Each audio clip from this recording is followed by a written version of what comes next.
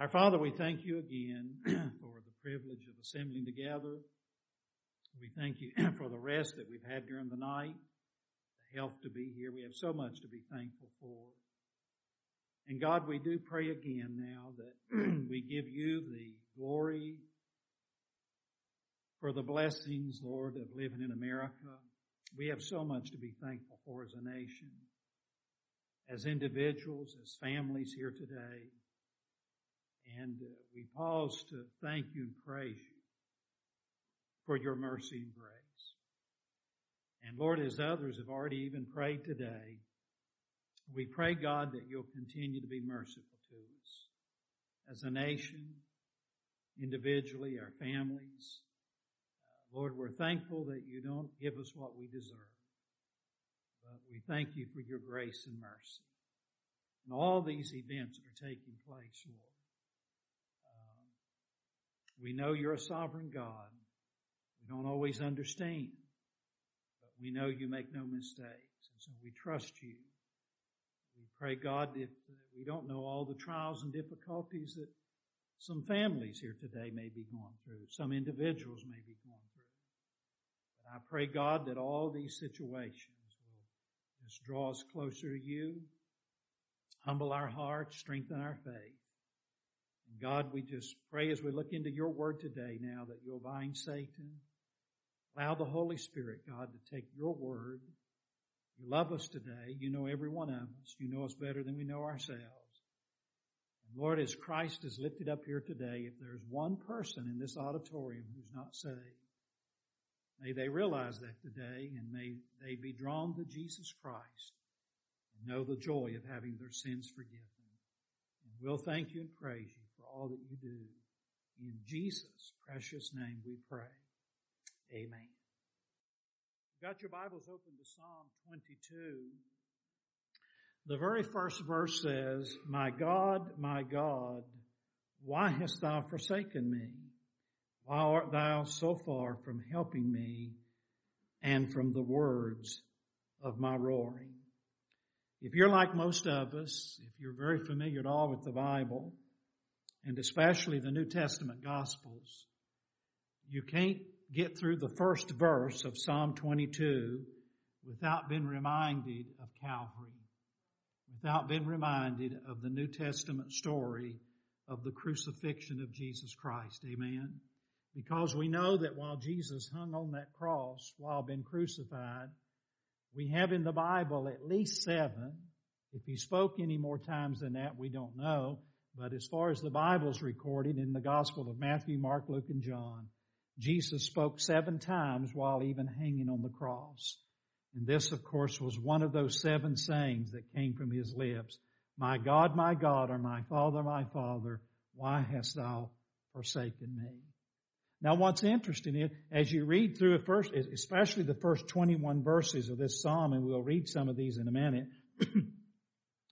As you read the first 21 verses of Psalm 22, it's almost like reading the story of the crucifixion in the New Testament Gospels. And the amazing thing is, the psalmist wrote this somewhere like 1,000 years before Christ was crucified. That's hundreds of years. That's several decades before. And he gives some of the very details of the crucifixion. For example, look at verse 2. O my God, I cry in the daytime, but thou hearest not, and in the night season am not silent. Some believe that that was prophetically speaking of the fact that at midday while Christ was on the cross, right at the time when the sun was at its strength and the peak of sunlight, God turned the world dark and there was day and night right in the middle of the day. You would drop down to verse 8 of Psalm 22. He trusted on the Lord that he would deliver him. Let him deliver him, seeing he delighted in him. And if you're familiar with the story of the crucifixion in the Gospels, and I would hope that all of us here today are, we know that that is almost an exact quote of what many of the enemies of Christ at the cross quoted. Hey, if God has such delight in him as he claimed, then why doesn't God intervene and bring him down off that cross? Look at verse 14. He says, I am poured out like water, and all my bones are out of joint. My heart is like wax. It is melted in the midst of my bowels. Here's the psalmist at least 1,000 years before Christ was ever crucified, and he's giving particular details as to what will happen in and around that crucifixion and even what's happening to Jesus physically. Look at verse 15. My strength is dried up like a potsherd or a piece of dried pottery, and my tongue cleaveth to my jaws, and thou hast brought me into the dust of death. For dogs, and that's not talking about literal dogs there, it was a Hebrew term that spoke of false religious leaders and the enemies of Christ and false teachers. For dogs have compassed me, the assembly of the wicked have enclosed me. Now watch the latter part of verse 10. They pierced my hands and my feet. I don't know how anyone can deny the fact that this is what many call a messianic psalm. Here God, through the psalmist, is giving some exact details of what's going to happen to their promised Messiah, our Savior, the Lord Jesus Christ, when He would come into this world and be crucified. Verse 18, they part my garments among them and cast lots upon my vesture. And on we could go. You say, wow, that's something, isn't it? Decades, hundreds of years, 1,000 years ahead of time, God is prophetically, through the psalmist, giving us some of the exact details of the crucifixion of Christ, and we have it recorded in the Gospels. Well, you know, the truth is we can go back even further than 1,000 years. You can go all the way back to the beginning in Genesis 3:15. Right after man's sin, right after Adam and Eve sinned in the Garden of Eden, as God's coming into the garden. And by the way, Adam and Eve weren't seeking God. They were hiding from God, weren't they? As a consequence of sin. And by the way, that's where mankind is today. Man's not trying to find God. Oh, he's trying to find the God that he's conjured up, the kind of God that man wants. But the God of the Bible, nobody's looking for God. God's reaching out for man in love and mercy. And God came into the Garden of Eden. And in Genesis 3:15, you have the first promise, right after man sinned, there in the Garden of Eden. In Genesis 3:15, God made that prophecy that Satan would bruise Christ's heel, but Christ would bruise his head. You know what? Satan's a defeated foe, amen. You're on the winning side if you know Jesus Christ is your Savior. So we could go all far back further than Psalm 22. You can go all the way back to Genesis 3:15. As a matter of fact, you can go back further than that. You say, well, Pastor, that's pretty far back there. Genesis 3:15. What did Peter say in 1 Peter chapter 1 and verse 20? In 1 Peter chapter 1, verses 18 and 19 and 20, the Apostle Peter reminded us that we're not redeemed and saved with corruptible things like money and education and religion and good works. No. But we're redeemed with the precious blood of Christ. The precious blood of Christ that was shed on Calvary's cross, which was foreordained, now watch this, before the foundation of the world. Wow! I get excited thinking that the psalmist was giving us details about the death of Christ 1,000 years before it happened. And yet the Bible takes us all the way back to Genesis 3:15. Right after man's sin, God in mercy and grace immediately promised a coming Redeemer, coming Savior. And then the Holy Spirit through the Apostle Peter said, hey, this was all in God's mind, in God's plan, and God's heart before the earth was ever spoken into existence. Amen. What am I trying to emphasize this morning? Simply this, that the death of Jesus Christ isn't just another death. It isn't just another statistic. It isn't just another obituary in the newspaper. We've emphasized in Sunday school this morning, and we've mentioned it and challenged our hearts again in this service to be praying for the persecuted Christians. You know, many of our brothers and sisters in Christ has given their lives for the cause of Christ down through history. Amen? And with Veterans Day coming up next weekend, and we've been reminded that many a soldier has given their life that we might have the freedoms and liberties, not only in America, but thank God some people in other parts of the world have freedoms and liberty. And I would not say anything to minimize the sacrifice in any of those lives or deaths. But the death of Jesus Christ wasn't the fact that someone else was martyred for a good cause. And that's what many liberal preachers and teachers teach. That He left us an example to follow. Find you a cause to live for. Find you a cause to die for. And follow the example of Jesus Christ and give it all. And even if you have to sacrifice your life as a martyr for a good cause. Now, with all due respect, if that's all the death of Jesus was, then we're, as Paul said in his writings, we're nothing more than a bunch of fools. Amen. Are you with me this morning? The death of Jesus Christ was not just a martyr dying for a good cause. He died on that old rugged cross as a sinless, spotless sacrifice for our sins. Amen. For your sins, for my sin, for the sins of the whole wide world. But you can put your name in there. And notice this psalm begins with these words, my God, why hast thou forsaken me? Now, theologians, and by theologian we mean they're supposed to be the experts in God's given them gifts and minds, and they've prayed and studied the Word of God and studied the deep doctrines of the Bible, and we thank God for the different gifts and abilities that God's given different men and women. And they try to help us as the Holy Spirit opens up the Word of God to our understanding and illuminates it. And God help us, what in the world did Christ mean? What did He mean when He cried out, my God, why hast thou forsaken me? And we'll never totally understand that and comprehend it till we get to heaven, will we? There's no way we can totally comprehend it. That Jesus Christ was taking my sins upon Him. Jesus Christ was taking your sins upon Him. He was being judged for our sins. He became a sin sacrifice.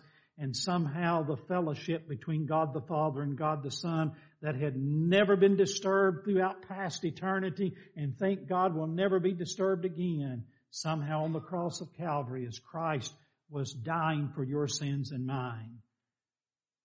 The Father could look upon Him in all of His holiness and righteousness. The Father and Son was somehow separated from one another. But I can give you an answer to that question this morning that satisfies my soul. The question is, my God, now Jesus is saying this, my God, why hast thou forsaken me? Jesus said. Me. And by the way, He was the only one that deserved not to be forsaken. I'll give you my answer to that question. The Father forsook the Son at Calvary so that He would not have to forsake Frank Hall one day. Amen. He died so that I would not have to be forsaken and cast out into eternity, separated from God forever and ever. And by the way, there was a time in my life when I was separated from God. As a child, as an adolescent, as a teenager, someone asked me the other day about the age of accountability. Does the Bible say there's any particular age a person has to be before they're accountable to God? There is no particular age. Some say 12 because there's a story about Jesus in the temple at the age of 12. Some say 5, 6, 7. There's no particular age. I'll tell you one thing. Kids today, by the time they're 9, 10, 11, 12 years old, believe me, they know what right and wrong is. They know what sin is. Amen. And some children as early as 3 and 4 and 5 years old have been convicted of their sin and trusted Jesus Christ as their Savior. There's no particular age of accountability. But all of us are born sinners. And as a child growing up, as a teenager, Maybe I didn't realize it, but I was already separated from God as far as my sin. The Bible says I was born with the sin nature. I was dead in trespasses and sins. And even though God was been merciful to me and given me a mom and a dad and a family and clothes to wear and food to eat and oxygen to breathe, and God was demonstrating His love to me a million different ways, I was still dead in sins and separated from God. And had I died physically, been unsaved, I would have gone out into a never-ending eternity, eternally forsaken and separated from God. Boy, my mind can't comprehend all that, but I believe it because it's what the Word of God teaches. Why was Jesus forsaken at Calvary? So that you and I would not have to be forsaken for eternity if we would choose to humble our hearts and trust Jesus Christ as our Savior. Can you say amen to that? Some of the saddest verses in the Bible to me, if you'll hold your place here in Psalm 22, and turn with me to the Gospel of Matthew just a moment. The Gospel of Matthew, some of the saddest and yet true words that have ever been spoken is found in Matthew chapter 7, beginning with verse 21. It's important to vote on election day. It's important to pray for the persecuted Christians around the world. But the most important thing we can do is share the gospel of Jesus Christ with a lost and dying world. Amen? One sinner at a time. In Matthew chapter 7, and here's Jesus speaking, here's the promised Jewish Messiah that the psalmist is talking about in Psalm 22. And approximately 1,000 years or later after the psalmist wrote Psalm 22, we have Jesus. We'll be celebrating His birth here in a few weeks. And here's Jesus teaching. Here's the compassionate, loving, merciful Jesus Himself. And aren't you glad after 2,000 years that we still have the Word of God? We have divine revelation that God has given us and has protected and preserved. And we can open up our Bibles after 2,000 years and still have recorded some of the very words that Jesus Himself spoke while here on earth. This wasn't some Baptist preacher somewhere. This wasn't some theologian or man. Here was Jesus Himself speaking. And look what He said in Matthew chapter 7, beginning with verse 21. Matthew 7, verse 21. Not everyone that saith unto me, Lord, Lord, shall enter into the kingdom of heaven, but he that doeth the will of my Father which is in heaven. Many will say to me in that day, Lord, Lord, have we not prophesied in Thy name, and in Thy name have cast out devils or demons, and in Thy name done many wonderful works? Wow, sound like a pretty good group of people to me. How about you? Really involved in so many activities. But look what He said in verse 23. And then will I confess unto them, I never knew you. Notice He didn't say, I knew you, but then you lost it, and now I don't know you any longer. He said, I never knew you. Didn't lose it. You never had it to start with. I never knew you. And then look at the next word. Depart from me, ye workers of iniquity. Are there any sadder words in the Bible than for Jesus, than for God the Father, than for the Holy Spirit to say to someone, now do we believe this or not? Depart from me, ye workers of iniquity. And if we had time, we could go to passages in the book of Revelation at the great white throne judgment where the Bible says the lost will literally be cast out of the presence of God. You talk about forsaken. We were talking in one of our sermons recently on the subject of mercy. Mercy. And how that those in hell, according to the story that Jesus Himself gave us about the rich man and Lazarus, and Lazarus went to Abraham's bosom, which was a Hebrew phrase for paradise. And the rich man, not because he was rich, he told us why he went to hell. He didn't repent, and he wanted his brothers to repent. And he cried out, oh God, send Lazarus that he may dip the tip of his finger in water, and cool my tongue, for have mercy upon me.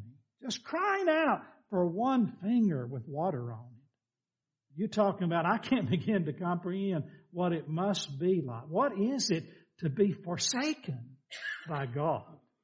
And for God to cast you into a lost eternity, the Bible says a lake of fire. Cast and separated and totally forsaken from the mercy. I can't comprehend that. I believe it from the top of my head to the bottom of my feet because God said it. Amen. God said it. I don't know what that phrase means to you, my God, why hast thou forsaken me? And I know what it means to me today. It means that I, by the grace of God, will not have to be forsaken. Amen. He died for my sins on the cross of Calvary that I might be able to go to heaven one day and not spend eternity separated from God in hell. Let me give you something else. Would you say that's wonderful? We could say amen right there and go home, but we're not. Amen. But you know what? Not only are we not forsaken, but we've been forgiven. Amen. We've been forgiven. Drop down in that psalm, or go back with me to Psalm 22 just a minute. The first 21 verses, we didn't take time to read all of them. You can read it yourself. You're familiar with it. Psalm 22, the verse 21 verses, is to some degree a detailed description of the crucifixion of Christ. He's prophetically telling what's going to happen to the Messiah one day. But in verse 22, the picture changes. In verse 22 of Psalm 22, the Messiah says, I will declare thy name unto my brethren. In the midst of the congregation will I praise thee. And if we had time and we went back to John chapter 20, John's account of not just the death of Christ and His burial, but His resurrection. Remember, Jesus met one of those ladies and said, hey, don't touch me yet. I'm going to my Father and I'll come back. And that's a whole different subject. But you go to the disciples and tell them I'm going to meet with them, my Father and your Father. In Hebrews chapter 2, the New Testament writer of the book of Hebrews takes this verse right here, Psalm 22, verse 22. The writer of the book of Hebrews in Hebrews chapter 2 quotes from this verse and applies it to none other than the Lord Jesus Christ Himself. And in that second chapter of the book of Hebrews, the writer of Hebrews says that Jesus Christ left heaven one day and came to earth, and He did not take upon Him the nature of angels. Did you know back at a time in history, a certain amount of angels rebelled against God? Did you know Satan himself at one time was a created angel of God? Perhaps the most beautiful, the wisest creature that God ever created within the angelic realm. But he rebelled against God, and God never provided him any salvation. And all the angels that rebelled in that rebellion, we refer to them as demons and devils today. And they know nothing of the mercy of God and forgiveness. Christ didn't come down here, Hebrews 2, and take upon Him the nature of an angel to go die on a cross so that Lucifer and the angels could be redeemed from their rebellion and sin. But Hebrews 2 says Christ came down here and took upon Him the seed of Abraham, and He took upon Him a human nature and a human body so that He could go to the cross of Calvary and die for you and me. Why? Hebrews chapter 2, that we, now watch this, might be His brethren. Wow.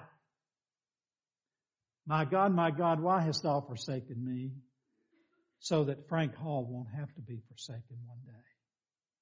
Well, that's enough to make me shout hallelujah. How about you? But wait, there's more. There's more. I'm going to forgive him. Put your name there now, if you're a born-again Christian. And I'm going to born him into my family as my child. We're going to glory one day, amen? Listen, this is resurrection victory here. The psalmist is prophesying that the Messiah is coming. He'll die, yes, but hallelujah, He will be resurrected. We have a living Savior. And not only are we not forsaken, but we've been forgiven. And if you're saved today, you're a born-again child of God. You're a member of God's family. Here we deserve hell, amen? And one day we're going to see Jesus. Will we see God the Father? Will we actually be able to see the Holy Spirit? I don't know. I've been asking myself these questions for 50 years now almost. And we have a lot of questions. We don't have all the answers. But I tell you what, I don't think we're going to be disappointed, are we? We're going to see Jesus, and by the grace of God, we're going to be just like Him. Not in deity, but in holiness and righteousness. You're talking about the gift of salvation. And this wasn't just something that God had to come up with one day. Peter reminded us, hey, this was in the mind of God long before the foundation of the world, before the first blade of grass was ever created. Look at the last part of Psalm 22 with me very quickly. In verse 23, he says, "Ye that fear the Lord, praise Him. All ye the seed of Jacob, glorify Him and fear Him. All ye the seed of Israel. For He hath not despised nor abhorred the affliction of the afflicted, neither hath He hid His face from him. But when he cried unto Him, He heard. My praise shall be of Thee in the great congregation. I will pay my vows before them that fear Him." Now watch verse 26. Let me give you two challenges based on those two things I shared with you. I'm not forsaken, but by God's grace I'm forgiven. Amen. I've been born into the family of God as a child of God. Number one, first of all, if you don't know Jesus Christ as your Savior today, I plead with you and beg you to come to Christ. Look at verse 26. Verse 26. Now here's the psalmist speaking at least 1,000 years or more before Christ was ever crucified. Here we are approximately 2,000 years later, after the crucifixion. And look what the psalmist said in Psalm 22, verse 26. "The meek shall eat and be satisfied." The meek. That's the humble, isn't it? I've mentioned just recently that pride, a lot of people will die and go to hell. A lot of church members, a lot of people caught up in church activity will die and go to hell one day because they're too proud to acknowledge that there's a conviction in their heart. And they will not fall on their knees and repent of their sin. And Jesus will say, "I never knew you. Depart from me. Depart from me." Instead of, "Come, welcome, depart from me." When Stephen died, he saw Jesus standing at the Father's right hand and saying, "Welcome home. Precious in the sight of the Lord is the death of His saints." What's the opposite of that? Depart from me. Depart from me. Because they're not willing to humble their heart and acknowledge their sinfulness and put their faith and trust in the finished work of Jesus Christ and Him alone. The meek, though, shall eat. What does that mean? It's God's way of saying, personally partake. Taste of it. You can hear about a German chocolate cake all day long. You can smell the aroma of it. You say, "Man, I can't think of anything any more glorious than being able to have your sins forgiven and go to heaven one day." You can see it. You can hear about it. You can smell the aroma. But until you actually partake of it, it doesn't become yours, does it? That's what He's saying there. The meek shall eat and be what? Satisfied. Are you satisfied with Jesus today? Is there peace in your heart? Are you trying to work your way to heaven? Be good enough to get to heaven? Earn God's grace and mercy? Or has there been a time, and maybe you don't remember the day, what day of the week it was, what time it was. Maybe you were a child when you got saved. But in your heart right now, are you satisfied? Amen. Is there absolute Holy Spirit wrought peace and joy that you know the Lord and the Lord knows you, and there's no doubt, there's no question about it. Your sins are forgiven. You're depending on the blood of Jesus and His righteousness and nothing else. Amen. As a matter of fact, look at the very last verse of this psalm, verse 31. The psalmist prophesied that people would come one day and declare His righteousness. That's not your righteousness and mine, self-righteousness. It's the righteousness of Jesus unto a people that shall be born. Here's the psalmist prophesying 1,000 years ahead of time that these things would happen to the Messiah, who we know as Jesus, and that it would be passed down generation after generation. And here we are 2,000 years later, and we're telling the same old story, are we not? Which is the theme of our Christmas program coming up. And look at the last part of this psalm. It says, unto a people that shall be born, that He, that is Jesus, hath done this. I understand in the Hebrew language, which this was originally written in, that it could very easily have been translated. The phrase there, that Jesus hath done this, could just as easily have been translated, it is finished. Where have I heard those words? Another quote coming from the lips of Jesus on the cross, when He said, I've done it. We've done it. It's accomplished. Not it's finished in the sense that we're defeated. It's all over with. We died for a lost cause. Oh, hallelujah, no. But it is done. That which was planned from the foundation of the world. That which was prophesied in Genesis 3:15. That which David, the psalmist, talked about 1,000 years ahead of time. That which is found and pictured all through the Word of God from the first verse to the last. It is done. Hallelujah. It is finished. It is accomplished. Oh, hallelujah. We got a message to give this world today that's worth giving, isn't it? And so first of all, the question is, verse 26, the meek shall eat and be satisfied. They shall praise the Lord that seek Him. Your heart shall live for how long? Forever. That's eternal life. Number one, have you personally eaten? Peter said, quoting again from the Old Testament, oh, taste and see how good the Lord is. Amen. Just reach out by faith and trust the Lord and personally experience the forgiveness and salvation that Christ can give. That's the challenge to you here today if you're not saved. And I don't know, I hope and pray there's not one here, but there may be just one here today. And if that's your case and the Spirit of God spoken to your heart, come to Jesus today.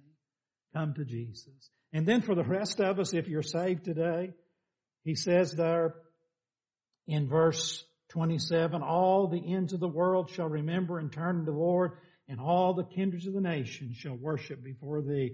I believe that's a picture, first of all, that people out of every nation in the world, not everybody will get saved, but missionaries will go around the world, and there will be people from every nation of the world calling upon Jesus Christ and been saved and been part of that church and that family. And one day Jesus Christ is coming back again, amen, as King of Kings and Lord of Lords, and every knee will bow and every tongue will confess the truth about Jesus. If you're not saved today, come to Jesus. If you are saved, may God once again challenge our heart. We've got the greatest news, the greatest message in all the world. We've got the only message that can change men's hearts, amen, and change men's lives. We mentioned in Sunday school talking about persecution and how that Jesus told us in the Sermon on the Mount that blessed are they that are persecuted, but to pray, to love your enemy. Pray for those that are persecuting you. And I mentioned in the Bible, I think we all will agree here today that probably there has been no greater Christian that ever lived on this earth than the Apostle Paul. Certainly there's never been a greater, more faithful Christian than the Apostle Paul. And yet when we first meet him in the Bible, he's not the Apostle Paul, he's Saul of Tarsus. He's the arch enemy and leader of persecution against Jesus Christ. But I'll tell you what, when he met Jesus on the road to Damascus, and I've often thought of this, and I'm sure I've heard others mention it down through the years, that I wonder how many of those early Christians prayed prayers like this, and rightfully so. God, why don't you just move this Saul of Tarsus off the scene? Why don't you just, Lord, just send him on to hell. Just get him out of here. And he's the one that's stirring up all this persecution. And God said, I'll do better than that. I'll turn the wolf into a lamb. Amen.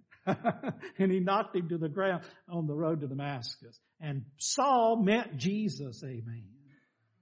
Now, will all our enemies meet Jesus? No, but if they would humble their hearts like Saul would, they could be saved. Amen. and find the truth.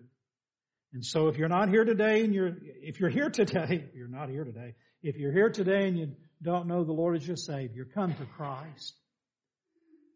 You'll never have to worry about being forsaken. But you can be forgiven and become a child of God. And may we be reminded that we still have the message of the gospel of Jesus. Here we are. You know what? We are fulfilling prophecy. Even David in Psalm 22 said it'll be passed on generation after generation. And here we are doing exactly what the psalmist and many, many others down through the Bible prophesied would happen. And it's still the same old story. Vote on Tuesday, yes. Pray for persecuted Christians around the world, yes. But the most important thing you can do is give someone a gospel tract. Tell them what Jesus has done for you. Get them somewhere where they can hear the gospel, amen. The message of the gospel of Jesus Christ is the message this lost world needs to hear. Can you say amen to that? Let's bow our heads in prayer. The Apostle Paul, with heads are bowed and eyes are closed. It was Paul in Romans chapter 1, verse 16, I believe, who said, I'm not ashamed of the gospel of Christ. For it is the power of God, the dynamite of God, unto salvation to anyone, anywhere in this world who would hear it and believe and humble their heart and reach out and taste and put their faith and trust in Jesus Christ as Savior. You're here today, and it's not my intention to cause anyone to doubt your salvation, but if the Spirit of God's put His finger on your heart and down deep in the recesses of your heart you don't know, there's a question, don't fight it, don't resist what God's trying to do. Humble your heart, and in your heart right now cry out to God and say, oh God, bring me to the place where I'll get this thing settled. I want to know for sure that I've repented of my sin and Christ is my Savior and I've truly been forgiven. And I'm on my way to heaven through the blood of Christ and His righteousness, not my own goodness and self-righteousness. Allow the Holy Spirit of God to draw you to Jesus today.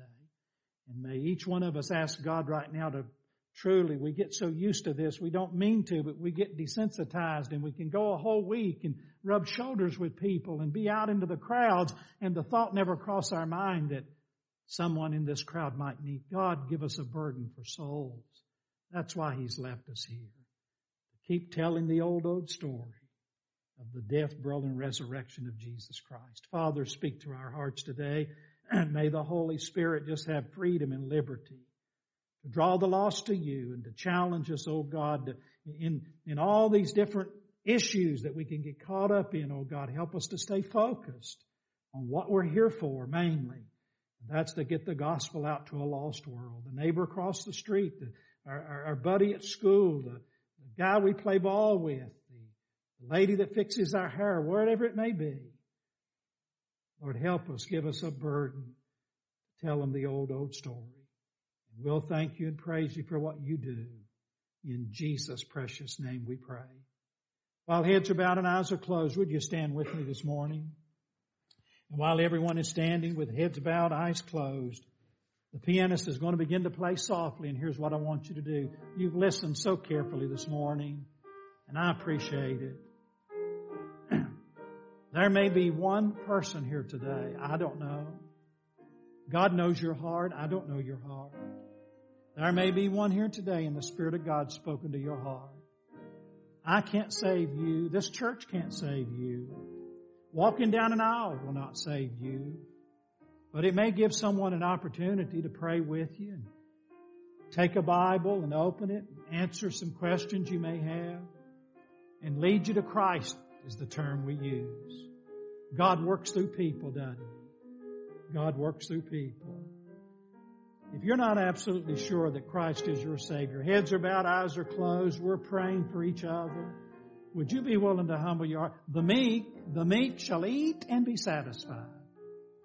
Would you be willing to come to Christ? Jesus said, come unto me, all you that labor and heavy laden.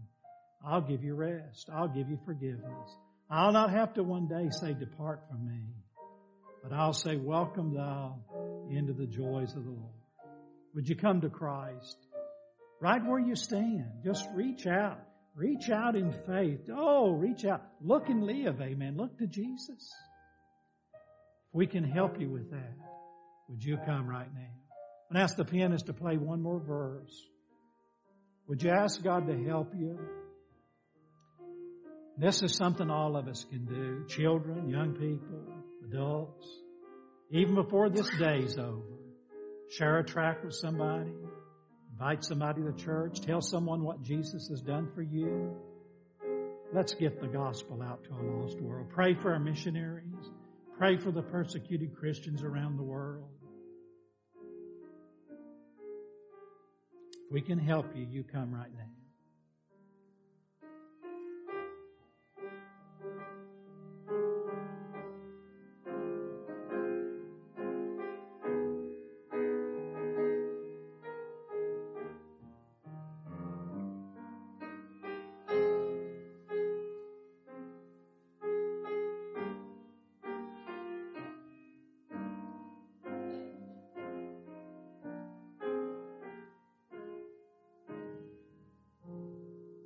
And all the Lord's people said, amen. How many of you are glad you're saved and going to heaven by the grace of God? Say amen. Amen. Be back tonight. Deacons meeting at 5. Choir practice at 5. Our evening service. By the way, have you appreciated the last 4 Sundays that Steve has been preaching out of the Gospel of Mark? He's going to pick up on that series tonight in the 6 o'clock service. And so be back at 6 o'clock and he'll pick right up where he left off last Sunday morning and continued preaching through the Gospel of Mark. Amen. Good day. God bless you. Be careful going home. We'll see you later in the day.